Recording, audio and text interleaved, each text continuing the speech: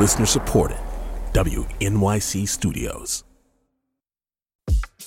Everyone has a relationship to repetition, whether they know it or not, that it's pervasive at literally every level of society and our bodies, down to the most basic physical and biological activity. Hi, this is Universe of Art, a podcast from Science Friday and WNYC Studios about artists who use science to take their creations to the next level. I'm D. Peter Schmidt. So when I think of loops, I think about Westworld, that sci-fi show from HBO about androids who gain consciousness while staffing an immersive Wild West amusement park. And one of the main themes of the first season was loops, the routines in our lives that we find ourselves stuck in, and finding out how to break free of them. And it's clear that the viewer is supposed to relate a lot more towards the repetitive, hellish existence of the androids, way more than the arrogant, detached humans running the park. Well, if Westworld was an argument against routine, today's guest is a champion of it. Sarah Hennies is a composer and scholar who's been working with repetition in her music for a while. And her newest piece was inspired by a neurological theory about how the brain might process repetitive tasks. I really loved hearing her talking through the process of scoring her own recurring memories and coming to terms with her identity through repetition. So here's Science Friday guest host Dessa, a musician and writer, interviewing Sarah. Dessa starts off by telling us about her own experience with neuroscience and music composition. A few years ago, I partnered with an fMRI lab and a neurofeedback practitioner, and we ran a little experiment to try to help me fall out of love. If it worked, I figured I'd finally be free from the old flame and more interesting as a songwriter, with attention to turn to something other than torch songs. I recently learned about another musician who also integrated neuroscience and memory into her work. Sarah Hennies is an award-winning composer and visiting assistant professor of music at Bard College. Her work has been performed at MoMA PS1 in New York and at international festivals. And her new piece, Motor Tapes, performed by Ensemble Daedalus, takes its inspiration from a neuroscientific theory of the same name. Here is a brief clip.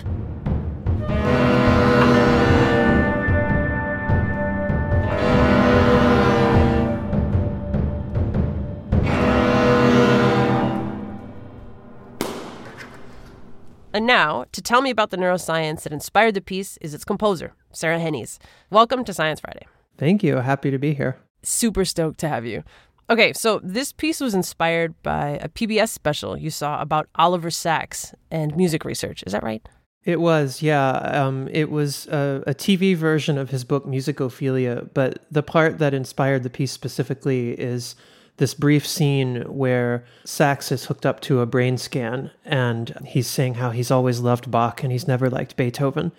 And they play him some Beethoven, and his brain just sort of looks normal. And then they play him a highly equivalent piece of music, sound-wise, by Bach, and all of a sudden his whole brain lights up. This is your Bach brain, and this is your Beethoven brain. Sorry, Ludwig. Yeah, sorry, Ludwig. There's not much there. And so one of my questions always has been like, well, what is that? Like, why would his brain respond so much to one piece of music and then not at all to some, really similar thing? And so that's part of what inspired this piece. I mean, it sounds like your brain lit up watching Oliver Sacks' brain remotely on PBS. That relates specifically to this neuroscientific concept of motor tapes, right? That's the name of your piece, and it sounds like that was the direct neuroscientific inspiration. Can you describe, for the uninitiated, what are motor tapes? Yeah, his name is Rodolfo Yinas, is a neuroscientist, and Sacks quotes this theory called motor tapes, where Yinas theorizes that the brain is a giant mass of constantly running tape loops, and that our decision to have a thought or move a muscle or anything is our brain calling up the tape related to those actions. Like, for instance, if you want to use a group of muscles at the same time to walk, then that is your brain voluntarily choosing to call those loops up. But then one of the big inspirations of the piece is that part of Sacks's book is about earworms and how the phenomenon of getting a song stuck in your head just over and over and over again particularly what interested me is for no reason. That to me, there seems to be a correlation between the earworm and this theory of repetition. And like, I read the description of motor tapes to a friend of mine when I first heard about this, and he just started laughing, and he was like, you don't even need to write the piece. Like, this is just describing music. Like, he even uses the phrase random motor pattern noise generator. And it's like, well, there you go. There's your piece of music. Okay, so if I get it right, you've got this theory from Rodolfo Linas, who's talking about these looping background kind of brain activity that even if we're unaware of it, there's these constantly repeating signals that only then selectively rise to our conscious attention.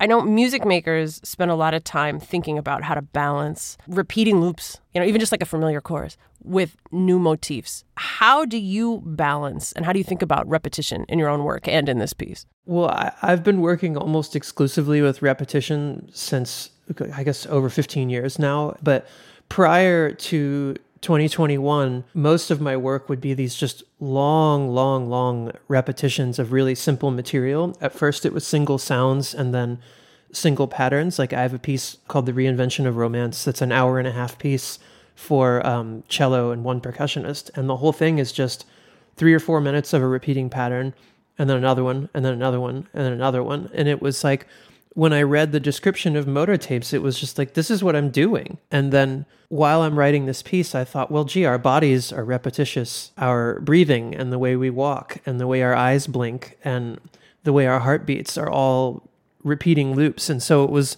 when I read the motor tapes thing, it wasn't exactly that I thought, oh, I can do that. It was more I read it and I said, I recognize this. We'll be right back after this break.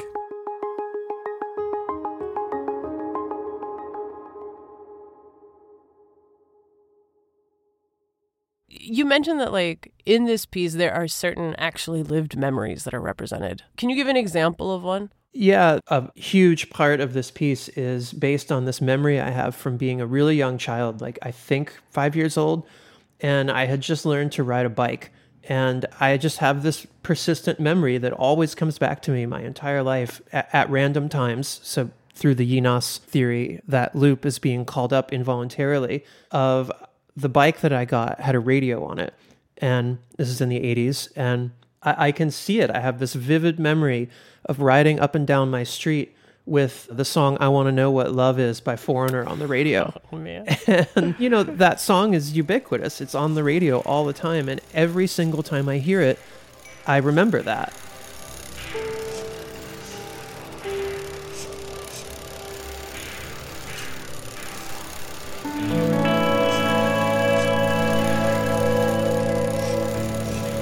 And then, of course, I have also had the question for years of why do I remember that? It wasn't special. At least it didn't seem special. It just was like, I just remember it. And this is what I'm so interested in, is trying to answer that question of like, why? Like, I genuinely just straight trying to understand myself. And that I've done this a lot, that I feel like by putting these kinds of things into artwork, then you can sort of see them objectively. And I've learned a lot about myself that way, like not just as an artist, but like as a person. Yeah, totally. In some ways, it feels like you're just sort of born in a machine that you then reverse engineer to figure out how on earth it's working. And yeah, and I feel like my practice is based almost entirely on trying to like decode my identity. Like I'm trying to pull something out of me rather than create something out of nothing. Quick sidebar, first of all, just to say, having a radio on your bike in the 80s was a serious flex. You dropped that real casual, but please know that it was jotted down in points awarded.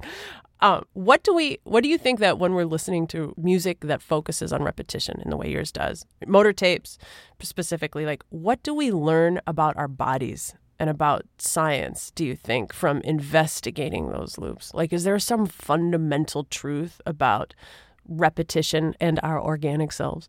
Everyone has a relationship to repetition, whether they know it or not, that it's pervasive at literally every level of society and our bodies, down to the most basic physical and biological activity. I recently read in a book called Sound by Michelle Chion that the earliest sense experience of a fetus is that of the overlapping repetition of its own heartbeat and the parent's heartbeat. And again, it's like, oh, the thing that I'm doing is at the deepest possibly embedded human phenomenon, that the very first thing we experience is these overlapping heartbeats, which is how the piece starts. That it has this sort of electrical pulse sound and then this very low, soft bass drum thing that is not reminiscent of a heartbeat exactly, but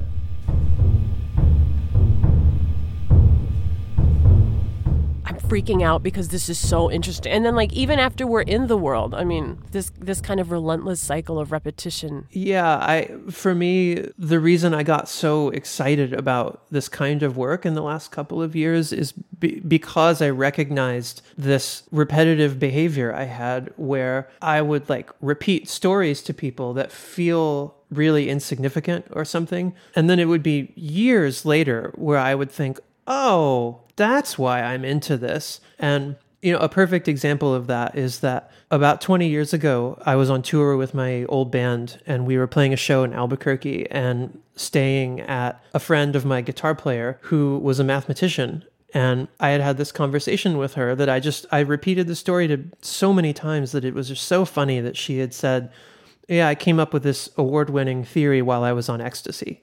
And that's a funny story, but it's not that funny.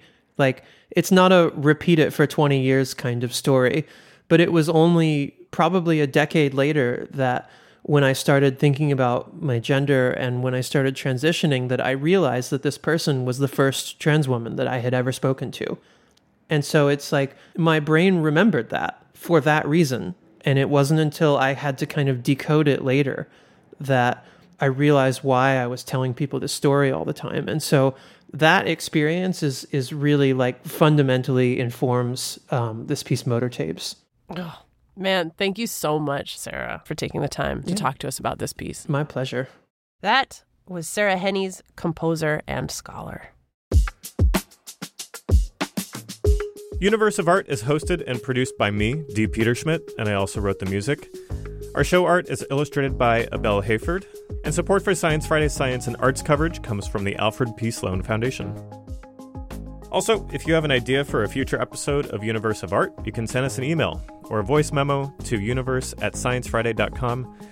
We'll be back in 2 weeks. See ya!